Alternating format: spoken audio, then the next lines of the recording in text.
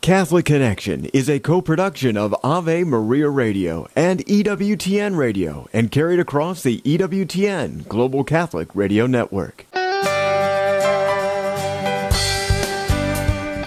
Welcome to Catholic Connection with Teresa Tomeo, keeping you connected to your faith and your world. Teresa tackles the issues of faith and culture, the pro-life message, and media awareness. And now, here's Teresa Tomeo. And it is a Wednesday. It's September 13th. I do hope the day is going well for you so far. So I appreciate your listenership here at EWTN on this feast day of St. John Chrysostom, the Golden Tongue. And he was a great preacher. And we were talking about him in the first hour of my show during our membership drive for Ave Maria Radio. We always talk about the feast day for today. Tomorrow is the Exaltation of the Holy Cross. And then Friday is a Feast of Our Lady of Sorrow. So it's a very big week in terms of saints and feast days. And what a gift all of these events are and all of these saints are in the one holy Catholic and apostolic faith. Also a gift being able to talk about the things that matter most, as Al always says, Al Cresta. Where would we be if we couldn't discuss religious freedom, for example, which is going to be the focus of our program today? We have two religious freedom experts. We have Rob Muise, who's from my neck of the woods in southeastern Michigan, American Freedom Law Center, who was just on with me yesterday, by the way, talking about the importance of Catholic radio during our fall membership drive. But we have a victory that he's going to report, and it's a very unique story in terms of land owned by a Catholic health organization regarding being able to pray on this land that they own. So we'll talk about that and how they were just recently afforded a victory. So when I saw that press release come out right after I had, really literally a few hours after I got off the air with Rob, I emailed him and said, can you come on the show? We have to talk about this. And then there is still a case that has to go through adjudication through the courts. Wisconsin Supreme Court to decide if serving the poor is religious. Apparently, they haven't heard about the corporal and spiritual works of mercy. All right, well, we'll talk about that with the wonderful folks at Becket Religious Liberty. A Catholic ministry will be in the Wisconsin Supreme Court, and that actually happened this week because this press release is dated September 6th, to explain that its care for the poor, the elderly, and the disabled are part of its religious mission. Who knew? Pardon my sarcasm. In Catholic Charities Bureau versus Wisconsin Labor and Industrial Review Commission, the Wisconsin Supreme Court agreed earlier this year to review a lower court decision finding that the Catholic Charities Bureau's charitable activities were not religious. Now, this decision meant that the organization was barred from leaving the state's unemployment compensation program and joining the Wisconsin Catholic Church's more efficient unemployment program. Most Catholic dioceses, according to Becket, have a social ministry arm that serves those in need. Catholic Charities carries out this important work for the Diocese of Superior, Wisconsin by helping the disabled, the elderly, and those living in poverty, regardless of their faith. This duty to serve everyone in need comes directly from Catholic Church teaching and advances the Church's religious mission by carrying out the corporal works of mercy, which we just mentioned. So we'll talk about that with Becket Fund coming up right after we interview Rob Muise. So religious freedom is the focus of our show for today. Hey, someone who was trying to get free, where he should have been behind bars, is now caught. And that is the murder suspect in Pennsylvania who escaped. Breaking news this morning. We'll have that in our news in just a second. First, I want to tell you about the weather. So there's still some concern about winds and surf issues regarding Tropical Storm Lee. It's still causing a lot of problems along the East Coast. So let's take a look and see what's going on. Here we go. Just pulling it up on my computer. So what we have here, we have an approaching cold front. We'll be producing another round of heavy showers and strong thunderstorms in the northeast and into the mid-Atlantic. Now, swells from major Hurricane Lee continue to produce dangerous surf and life-threatening rip currents, and this is happening along the East Coast. And if you look at the map, you can see it's kind of up and down the East Coast in various parts, also affecting the areas all the way down to Puerto Rico and the U.S. Virgin Islands. So that's what we're looking at weather-wise, according to the National Weather Service. Right now, though, we need to get to the news because it's already 4 minutes past the hour on a busy Wednesday morning. And don't forget, please support EWTN along with your local Catholic radio station because we work hand in hand to bring you 24/7 Catholic programming. We can't do it without you, and we can't do it without each other. EWTN distributes the programming for free, but all of the stations and EWTN need to pay for that somehow, right?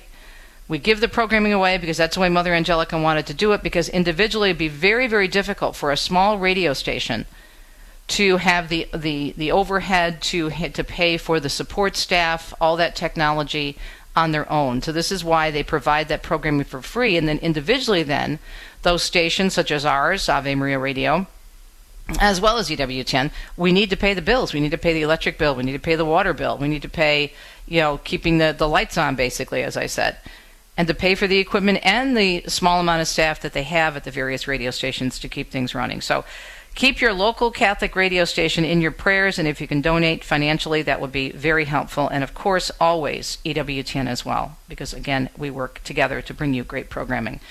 All right, speaking of which, let's get started on a Wednesday morning with the news, September 13th, 2023. More than 5,000 people are presumed dead, and the number is way, way up from that even from this morning. This after catastrophic flooding hit the North African country in recent days. Mark Mayfield has that story. Officials said on Tuesday that another 10,000 are believed to be missing. Torrential rain caused 2 dams to burst, sweeping away entire neighborhoods and destroying homes. In a statement, President Biden said the U.S. is sending emergency funds to relief organizations and coordinating with the Libyan authorities and the UN to provide additional support. The city of Derna, one of the worst-hit areas, has been declared a disaster zone. The Vatican, meanwhile, saying in a telegram that the Holy Father, Pope Francis, was deeply saddened by the national tragedy, offering prayers to the country as it works to address a disaster and rescue those still affected by it. On Tuesday, the Vatican sending a telegram to the Apostolic Nuncio in Libya in which the Holy See said Pope Francis, again, deeply saddened to learn of the immense loss of life and destruction caused by the flooding in the eastern part of Libya. Now, the disaster comes just days after a devastating earthquake rocked the nearby country of Morocco, killing nearly 3,000 by Tuesday and sending relief workers scrambling to rescue trapped victims and provide material assistance in that part of the world. Well, an expert says civic leaders and the owners of old brick buildings need to learn lessons from the recent earthquake in Morocco. These are excerpts from the state of California. Nearly 3,000 people again were killed, and most were crushed under the weight of unreinforced masonry. Now, Craig Chamberlain is the president of the Structural Engineering Association of Southern California and says some of their buildings in that state are very similar to those in Morocco. The masonry structures there are similar to those structures here in Southern California in the way that they're unreinforced, meaning they don't have any reinforcing within the walls to resist earthquake loads, and those types of buildings are certainly susceptible to earthquake damage. Construction of unreinforced brick buildings was banned in the 30s after the magnitude 6.4 Long Beach earthquake of 1933. Chamberlain says at least 3/4 of the potentially dangerous buildings have been retrofitted, but hundreds more need attention before the inevitable next large earthquake turns them into, he says, death traps. A federal appeals court has unanimously ruled in favor of a Catholic group that said a local government in Michigan violated federal religious freedom law when it blocked the use of the group's 40-acre property for a Stations of the Cross Trail. Now, this is what we'll be discussing in just a few minutes with attorney Rob Muise. And Rob Muise spoke with CNA yesterday, saying that this 40-acre rural property can now be used again for religious worship and religious expression. He said, we're obviously very, very pleased by that. And, of course, Rob is the co-founder of the American... You're not being allowed to use your land for religious worship to display religious symbols that obviously impacts the right to religious freedom. Muise, by the way, was on the legal team presenting the plaintiff in the case, Catholic Healthcare International. And again, Rob Muise joining us right after the break. Well, as we said at the top of the hour, we do have some breaking news regarding that escapee in Pennsylvania. After a massive manhunt, the convicted killer who escaped from a Pennsylvania prison has finally been captured. Authorities say they arrested Danilo Cavalcante this morning and are about to give further details. The 34-year-old Brazilian native was sentenced to life in prison a week before he scaled a wall and broke out of the Chester County prison. That was on August 31st. He was convicted of stabbing his former girlfriend to death in front of her 2 children. He's been on the lam and eluding hundreds of local and state federal officers for the past 2 weeks. He was considered armed and extremely dangerous after reportedly stealing a rifle earlier this week. So again, they're about to have a press conference, and we'll keep you up to date on that story. In other news this morning, House Speaker Kevin McCarthy says there will be an impeachment inquiry into Joe Biden. McCarthy saying yesterday that they have uncovered credible allegations that President Biden was involved in his son's foreign business dealings while serving as the vice president. McCarthy said the allegations warranted further investigation by the U.S. House and that an impeachment inquiry was the logical next step. The governor of Texas, Greg Abbott, is strongly criticizing Joe Biden and the mayor of New York City over the immigration issue. While on the Clay and Buck show, Abbott said Mayor Eric Adams complaining his city is running out of room for migrants is basically outrageous. You know, if you think of New York City with its size and population, they cannot handle these. What about Del Rio and Eagle Pass and the other small towns along the border? They are incapable of dealing with this large influx coming in. Abbott said he's getting together even more buses to send migrants to self-proclaimed sanctuary cities. He went on to say a Remain in Mexico policy shows the idiocy of the current administration. He said the logical thing to do is to reinstate the Remain in Mexico policy. A man facing charges connected to the disappearance of Natalie Holloway seeking more time to prepare for his trial. Joran van der Sloot is accused of trying to extort Holloway's mother in 2010 for $250,000 in exchange for the location of her body. The Jefferson County native disappeared while on a trip to Aruba all the way back in 2005. Van der Sloot's legal team filed an extension to prepare yesterday, noting that prosecutors did not object. And Ford Motor Company CEO Jim Farley says the company has submitted a new contract offer to the UAW. He also says the offer includes pay raises, eliminating the two-tiered wage system, and is their most generous offer in the 80 years of the union. We're America's largest employer of automobile manufacturing in the U.S. It's very important Ford gets this right. The union, though, has not reached any tentative deals yet with the Big Three. The current contract expires 11/59 tomorrow, and the UAW says they are ready to strike, all three car makers. Tech industry leaders will be on Capitol Hill to discuss artificial intelligence. That discussion continues. Senators will hear from Elon Musk, Mark Zuckerberg, Bill Gates, and others during a closed-door meeting. This comes as Senate Majority Leader Chuck Schumer has prioritized bringing lawmakers up to speed on the rapidly advancing technology. And Lisa Taylor tells us an FDA advisory panel says a decongestant found in popular over-the-counter cold medicines, well, doesn't work. The panel unanimously came to an agreement on the ineffectiveness of phenylephrine on Tuesday. Decongestant is found in common medicines like Benadryl Allergy Plus Congestion and Sudafed PE. During a two-day meeting, results of studies that showed the decongestant wasn't more effective than placebo were presented by FDA scientists. The FDA will now decide whether or not the decongestant should be removed from products. And people who stay up late are at a greater risk of developing type 2 diabetes. That's according to a new study. And it says that night owls tend to eat worse and exercise less. Those night owls studied had a 19% greater chance of developing diabetes. And there's a nationwide shortage of laxative, apparently, thanks to a questionable new TikTok trend that is suggesting they can be used as an alternative to a weight loss drug, Ozempic. Doctors say this is a bad idea. You're going to get dehydrated. If it gets serious enough, it could impact your kidneys. That's Dr. Shahan Chowdhury with Tailored Health in Texas, and she says in the long term, the overuse of laxatives can have permanent damage to the body. And she said this is the same type of behavior that she's seen with anorexics and others with eating disorders. And she says it's likely the symptom of a much larger mental health issue. And finally, in our news segment at almost 14 minutes past the hour on a busy Wednesday morning, September 13th, Aaron Rial tells us when it comes to productivity, 85 is apparently a very important number. Many of us were raised on the mantra of give it your all, leave nothing on the table. But productivity experts now say to be your best, give it 85%. In a 2019 paper, researchers used machine learning to try and find the ideal level of difficulty to learn new things. The neural network they created meant to mimic the human brain learn best when it was faced with questions set to 85% difficulty, meaning it got questions right 85% of the time. If a task is too hard, humans get discouraged. On the flip side, if you never make any errors and you're 100% accurate, then you can't learn from your mistakes.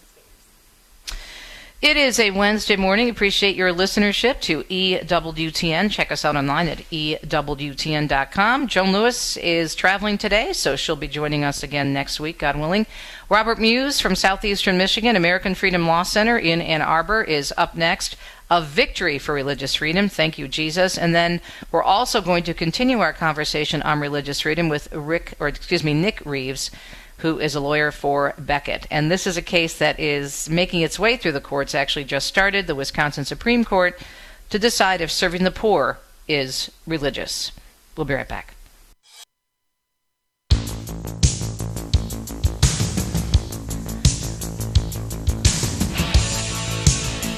Welcome back, Catholic Connection.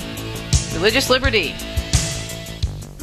Thanks be to God, there are organizations such as the American Freedom Law Center, Alliance Defending Freedom, Becket Fund, all those wonderful people who work so hard to defend us and defend our rights, our constitutional rights, for goodness sake. And someone who does that every single day is our friend Robert Muise. He's right in our own backyard in Ann Arbor, Michigan, American Freedom Law Center, and in studio with us this morning.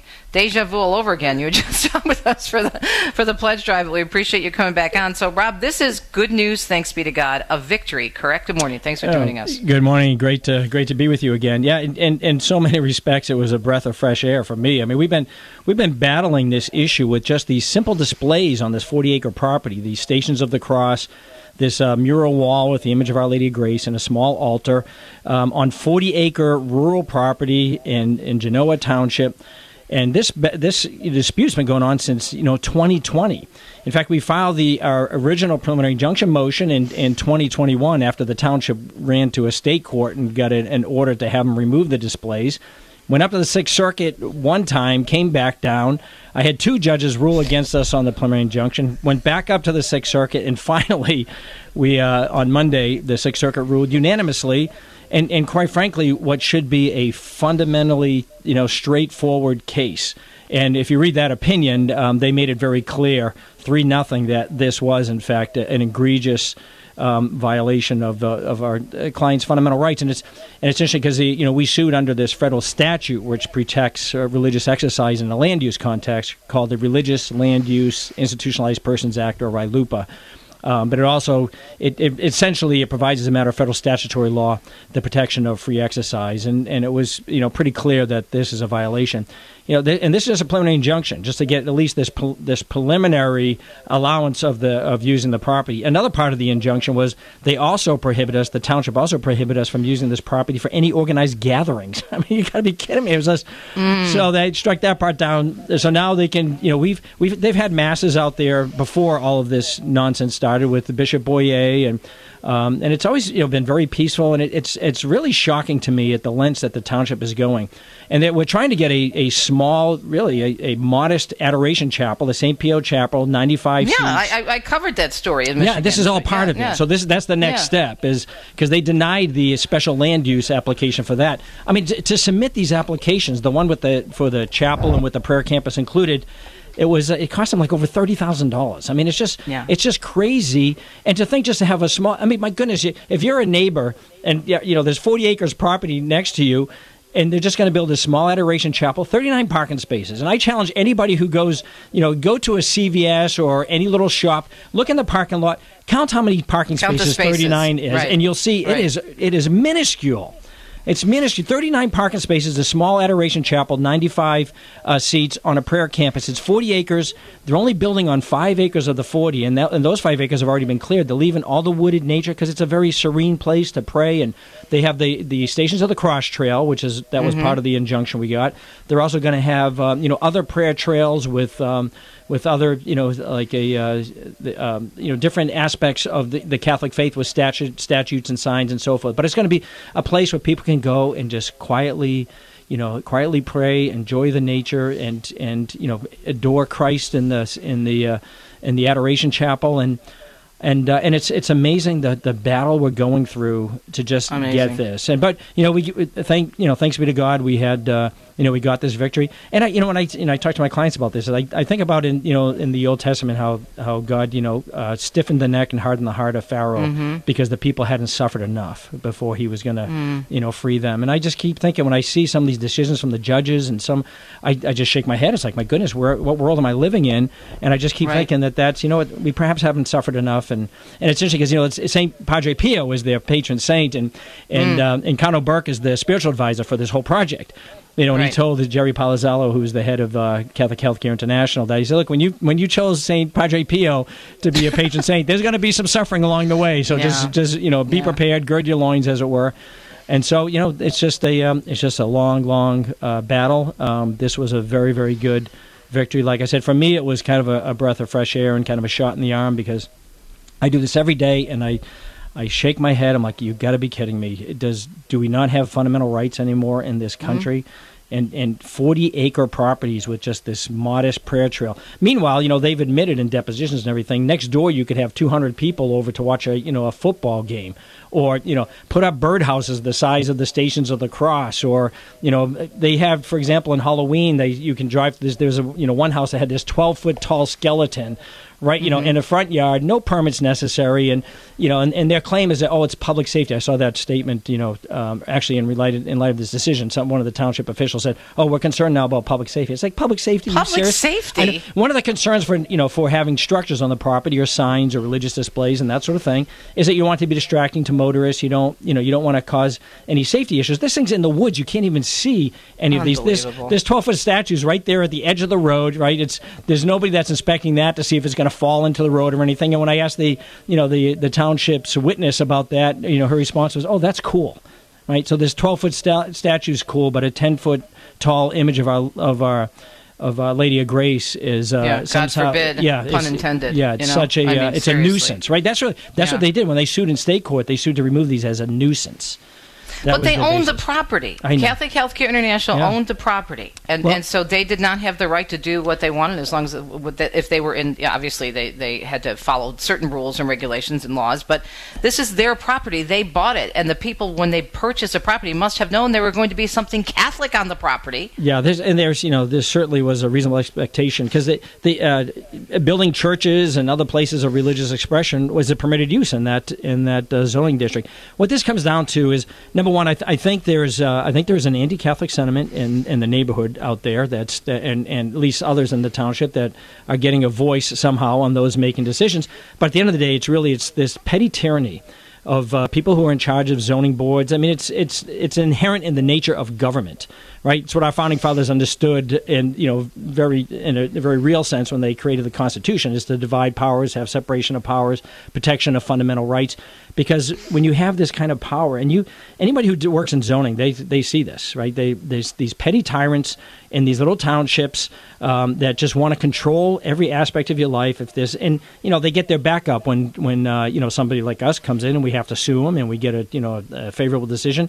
So I'm curious to see if there's going to be an adult in the room there in the township who looks at this decision and says, you know what, we got to end this litigation now, because quite frankly, this is a case where we get our attorney's fees too, and they're running up pretty high after 3 years. That somebody over there in the township say, look, we got to. It's inevitable that we're going to lose this case. Ultimately, we got to allow them to build this chapel, and let's get this thing done. Because we're going to do everything we're going to put in a commercial driveway, put in the deceleration, acceleration lanes. The whole project with the chapel was approved by the Planning Commission. The Planning Commission even said on the record that CHI went above and beyond all the requirements as necessary, but yet the Township Board then denied the application. So it's just a long battle. So we've been doing this for 3 years, and there's going to be years ahead of us if they're not willing to just. So they could push forward though if they still want to fight this though. Well, yeah, because we still have to get the chapel on. So that part of it. This is a preliminary injunction. So we still got a ways to go. We still got to get through full discovery and everything else. So this could take another couple of years, but hey, we're in this for the right reasons and to fight the good fight. See, they count on people getting weary and tired, yet they don't know you, a Marine. They do now. Yeah, they do now. Robert Muise, more with Robert Muise of the American Freedom Law Center. A victory for right now, and hopefully it will continue. More on the importance of religious freedom in our country and how we have to fight for it. We'll be right back.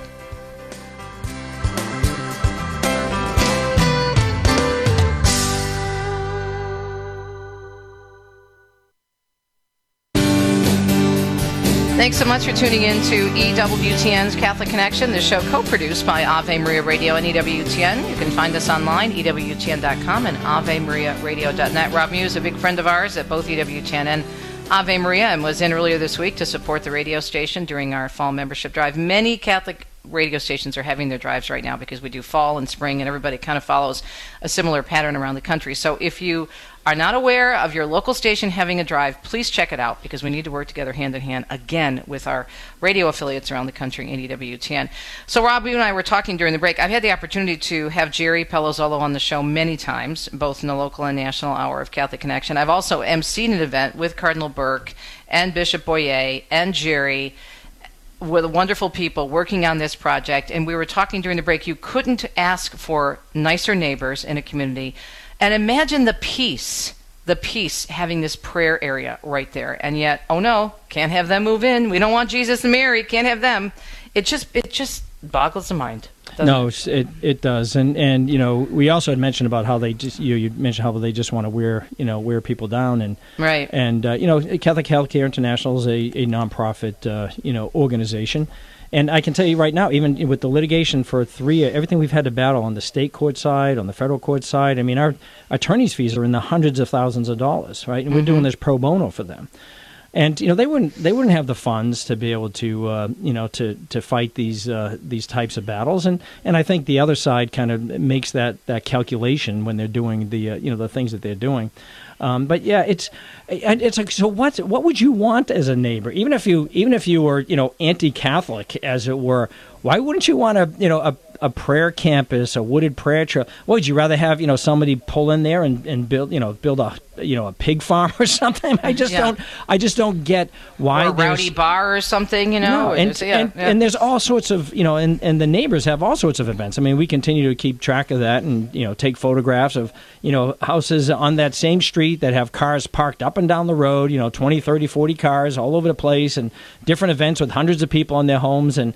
But that's fine. But you can't have the 39 cars parked in a rural parking lot to go to mass or to quietly pray on the trails. And it's interesting because just down the road, just several miles away, the township itself has its own park on 38 acres, so it's 2 acres less. Has multiple sports fields. It has like this water misting park thing. It has play sets. It has this large pavilions, and oh, by the way, it has 200 parking spaces.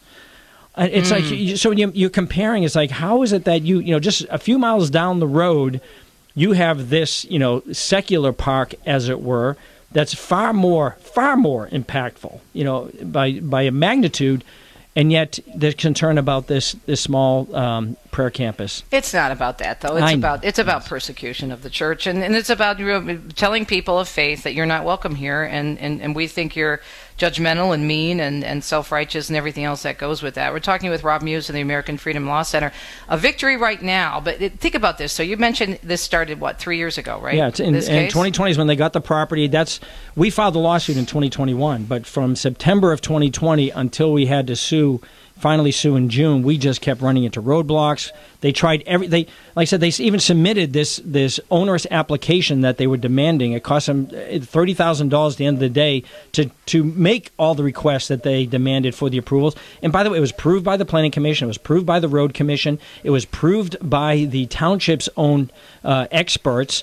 They hired this, incredible engineering firm, CHI, at great cost to make sure they had all their, T's crossed, I's dotted, everything else. And then it went to the board, and the board denied it.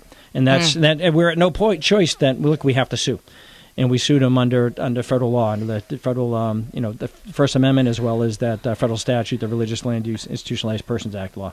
So you have 3 years here in this case. We had the case of the Michigan farmer who eventually won, but that case went on for 6 years. Yeah. 6 years. Yeah. Cases, I tell my clients that these things can last up to 5 years, and especially if you go up to the Supreme Court, if you try to give it, just adds even more. This case is already in 3 years without even getting into discovery right now. Right. So we haven't even had a scheduling conference on setting briefing schedule and everything else. It's already gone up to the Sixth Circuit twice.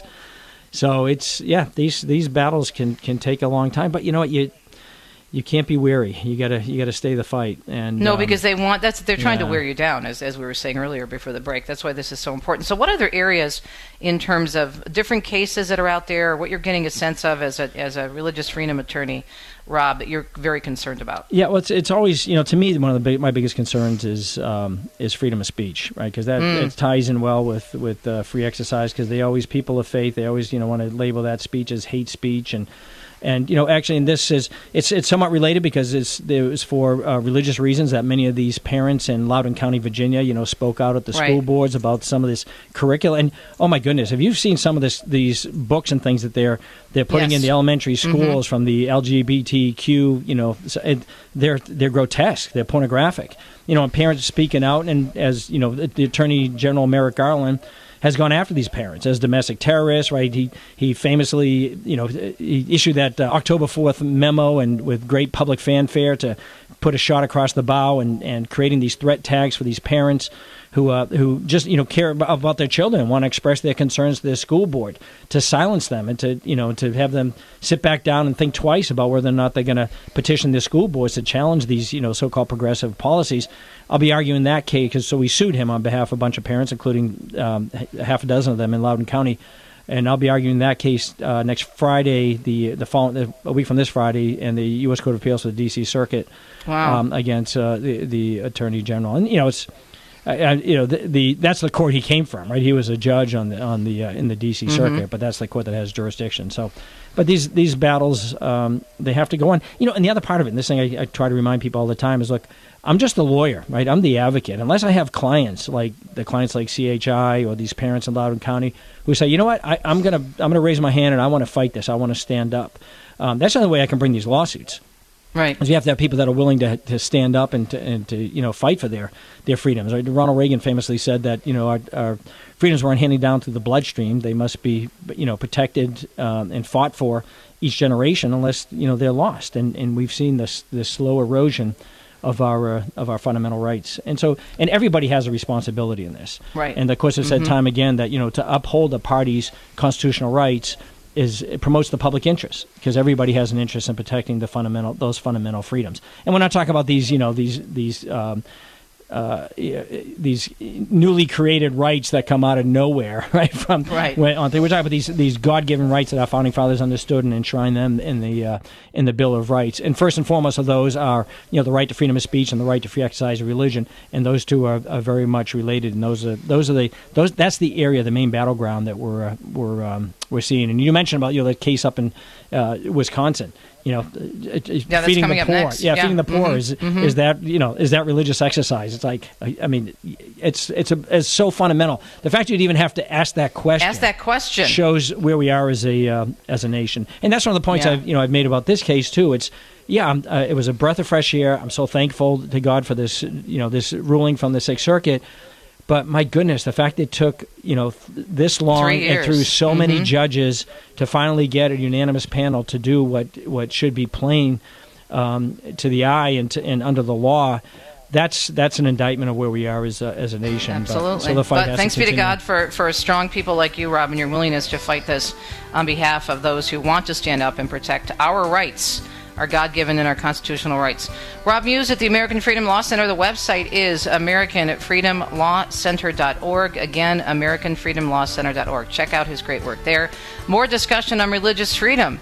Gee, is feeding the poor religious? We'll think and talk about that next. Stay tuned.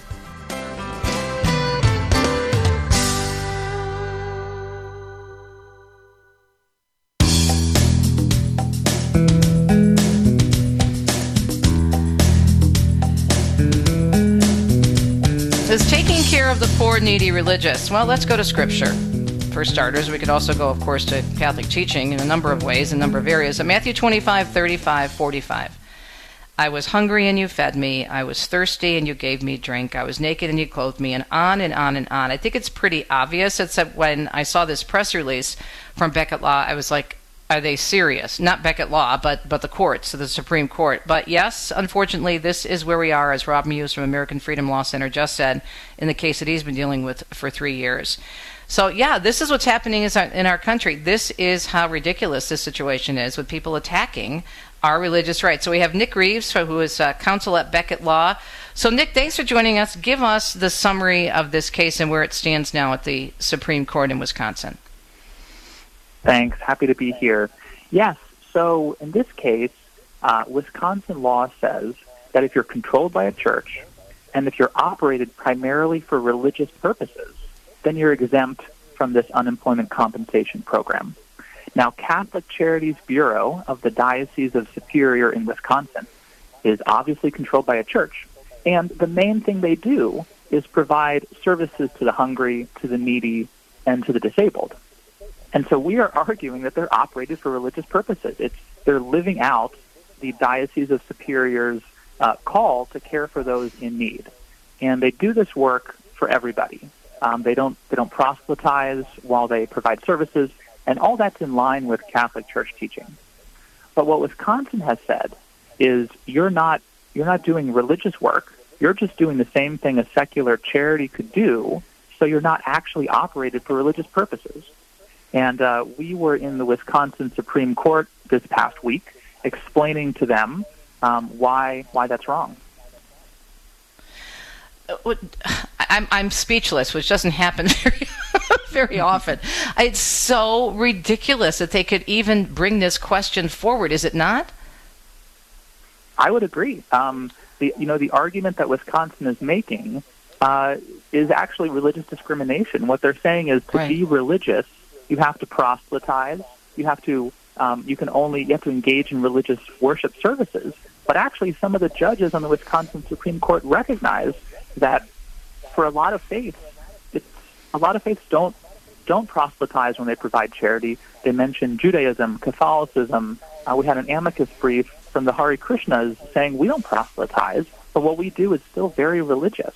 So the approach that Wisconsin is trying to take here, runs right into constitutional issues, is inconsistent with the text of the statute, which says we should look to the purpose, the reason why you're doing something, the motivation. And the motivation is undoubtedly religious. The reason the Catholic Church operates Catholic Charities Bureau is out of its religious desire to care for those in need, like the scripture passages you just quoted. Mm-hmm. So this is now in the Supreme Court, correct? So how far are you along in this case? That's right. So my colleague just argued this case in the Wisconsin Supreme Court earlier this week. We're expecting a decision. It's a 7-justice court. We're expecting a decision from them in the next several months. We're hoping that they will do the right thing and recognize that Catholic Charities Bureau is a religious entity operated for religious purposes. If they do that, then the case is over and we've won. If not, we'll have to think about whether we should take this up to the United States Supreme Court. So, and let me just ask you this from a legal perspective in terms of presenting your case. I would think it would be pretty easy. I mean, I just read the scripture verses that remind us, of course, of the corporal and spiritual works of mercy, but Catholic teaching has so much on taking care of those most vulnerable, the needy, the unborn. All you have to do is open the catechism. So I think it would be, there's so much evidence to show that this is part of who we are.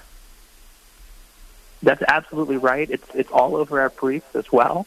The position that Wisconsin has taken is unless what you're doing is basically uniquely religious, then it's religious. So, for example, they've said you have to engage in religious worship services or you have to proselytize. But if some secular organization does the same thing, then you're not really doing a religious activity. And we don't think that makes a lot of sense.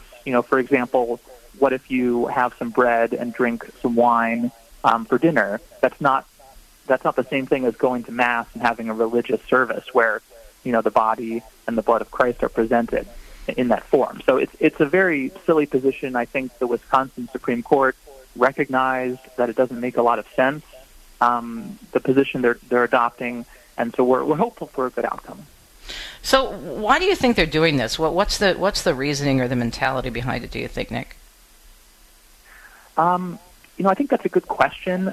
One thing we emphasize is that the Catholic Charities Bureau wants to get out of the state unemployment compensation benefits program so they can join the Catholic Church's own program, which provides the same benefits and is less expensive, and that allows Catholic Charities Bureau to use the money it's saving to serve more people. So there's really no reason for Wisconsin to be fighting so hard in this case, because Catholic Charities employees are still going to be covered are still going to have unemployment benefits in case they lose their job. And a more efficient system means more charitable work for those in need. So there's really no reason. So what's their argument then? What are they basing this on? They're basing their argument on the text of the statute. And what they say is, even though the statute says primarily religious purposes, what they say is, well, that really just means we can look at the activities you're engaged in. And Catholic Charities Bureau, they care for the disabled, they provide food to the hungry, and secular people can do those things too. So therefore, you're not religious. That really is the heart of their argument. Talking with Nick Reaves, counsel at Becket Law, the story in the Supreme Court right now, actually this week, Wisconsin Supreme Court to decide if serving the poor is religious. So you sound, though, very optimistic for right now. I'm hopeful. Yeah, I remain hopeful. I do think our argument makes better sense of Wisconsin law. I think the court recognized that if they adopt the other side's position, there's really serious constitutional problems because you can't discriminate on the basis of religion. And if you're saying that some religious practices qualify for the exemption and some don't, based on what type of beliefs you have, that's a problem. But think about this, and I'm sure you have, and I'm sure your team has thought about how ridiculous this whole situation is, because what they want to do is to allow themselves to have more money to still take care of their employees, but have more money to do that work of the church in helping out those in need, to help more people in the state of Wisconsin. And we're often criticized in the church and Catholic Church and other Christian organizations and entities and different denominations outside the church that we don't do enough, that we literally do not put our money where our mouth is. Especially they attack us in the pro-life community for that. And yet here is this case where they're trying to do the responsible thing as well as the faith-based thing that they need to do, to be responsible with their money and to take more of that money to make sure that they can serve even more people, and they're being chastised for it and taken to the courts. That's exactly right. I think stewardship is really important and something that they talk a lot about. How are we using the gifts that we've been given in the best way possible? And, finding a more efficient administrative process that will allow them to serve more people is important. And I think the other principle is a principle of subsidiarity, pushing down more decisions to smaller organizations and lower levels in the community, and that's what the Catholic Church does by setting up these different entities, these Catholic Charities bureaus, separate from the church because they operate to serve those in need. And what Wisconsin is doing here is penalizing them for both of those decisions. So, Nick, what else are you seeing on the horizon? I asked this of Rob Muise, who was just on with me before you came on, doing the whole show today on religious freedom. What concerns you out there? What are some other cases? What do you think we're looking at in terms of challenges, and not just for Catholics, but other people of faith? Mm-hmm. I think one issue we are seeing a lot is whether organizations can remain Catholic and still participate in kind of the public sphere, whether they can still continue to receive grants to help those in need or participate in scholarship or tuition funding programs while maintaining their religious beliefs. So I think that's an issue that we're seeing in a lot of different cases and that will continue to be a big issue going forwards. How long have you been doing this type of law in the religious freedom arena? I've been at Becket for about 6 years now. Okay, so when you started, and when you obviously had an interest in this type of work, did you ever think it would get as crazy as it is now? I mean, you just must sit there and shake your head at times. Mm-hmm. No, that's absolutely right. I personally went to a Catholic school growing up, and I felt like, Catholic beliefs were kind of very well accepted, very kind of a normal part of society and daily life. But I think over the years, we've seen a number of challenges, like the Little Sisters of the Poor case, like this case, and others, where I think society maybe doesn't understand some of the nuances and some of the beauty of the Catholic faith. And that's something that especially in this case in particular, we're trying to show that charity can be religious and that charity is religious.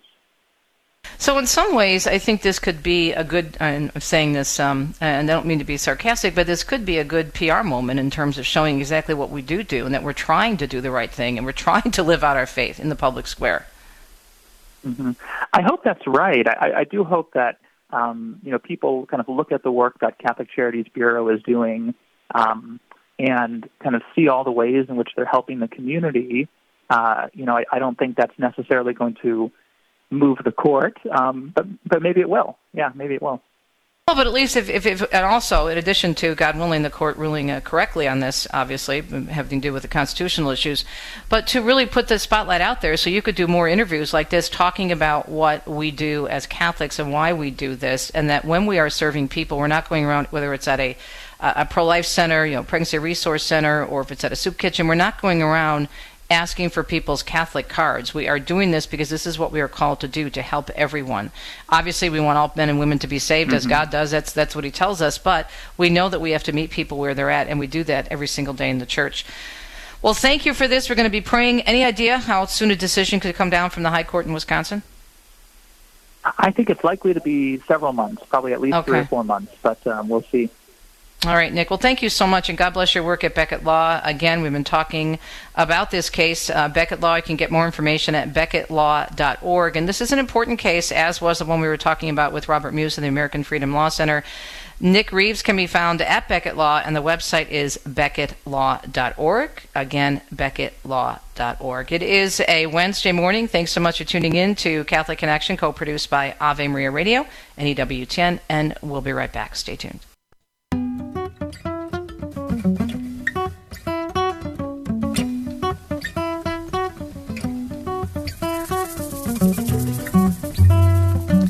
Thanks so much for tuning in to Catholic Connection, once again a co-production of Ave Maria Radio and EWTN. Great to be with you on a Wednesday. Tomorrow and Friday we have special shows for you. Deacon Dom and I, please keep us in your prayers. We're traveling for our 40th wedding anniversary, which is actually coming up this weekend. I cannot believe it.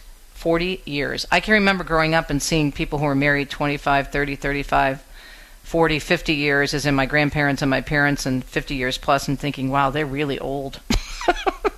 And now I'm 40 years married. Praise God, because it's a miracle. And I mean, if you know our story, what we went through, and the fact that we're married, and the fact that Dom's a deacon and I'm a Catholic talk show host, never would have expected it. But I want to say that to give you hope. If you know someone who's struggling in their marriage, that's why we promote a lot of marriage ministries on EWTN and Ave Maria Radio, because so many of us know how important it is to help couples who are struggling. Do not give up. Get help, especially good Catholic help. Go to Marriage Encounter, Retrovi, Julie and Greg Alexander, the Alexander House. They were on with us yesterday. And again, take your marriage to the foot of the cross where everything begins. So we have a special edition of Catholic Connection, some new interviews, and we'll be with you Thursday and Friday. Good Lord willing, the creek don't rise. But again, I won't be live. I'll be pre-recorded tomorrow. We have a fascinating interview all about the National Association of Catholic Chaplains, a ministry you might not have considered, but it really is quite beautiful. Preston Becker is going to be with us, and then we're also going to be talking about Pope Francis and his efforts to try and end the era of fossil fuel. A very interesting perspective from writer and speaker and theologian Dr. Thomas Williams. Have a great Wednesday. God love you, and we'll talk to you Thursday and Friday. You've been listening to Catholic Connection with Teresa Tomeo. Catholic Connection is a co-production of Ave Maria Radio and EWTN Radio, and carried across the EWTN Global Catholic Radio Network. Our producer is Andrew Kruchek. For copies of this program or for more information, visit AveMariaRadio.net. That's AVEMariaRadio.net. Thanks for listening, and join us next time for another edition of Catholic Connection.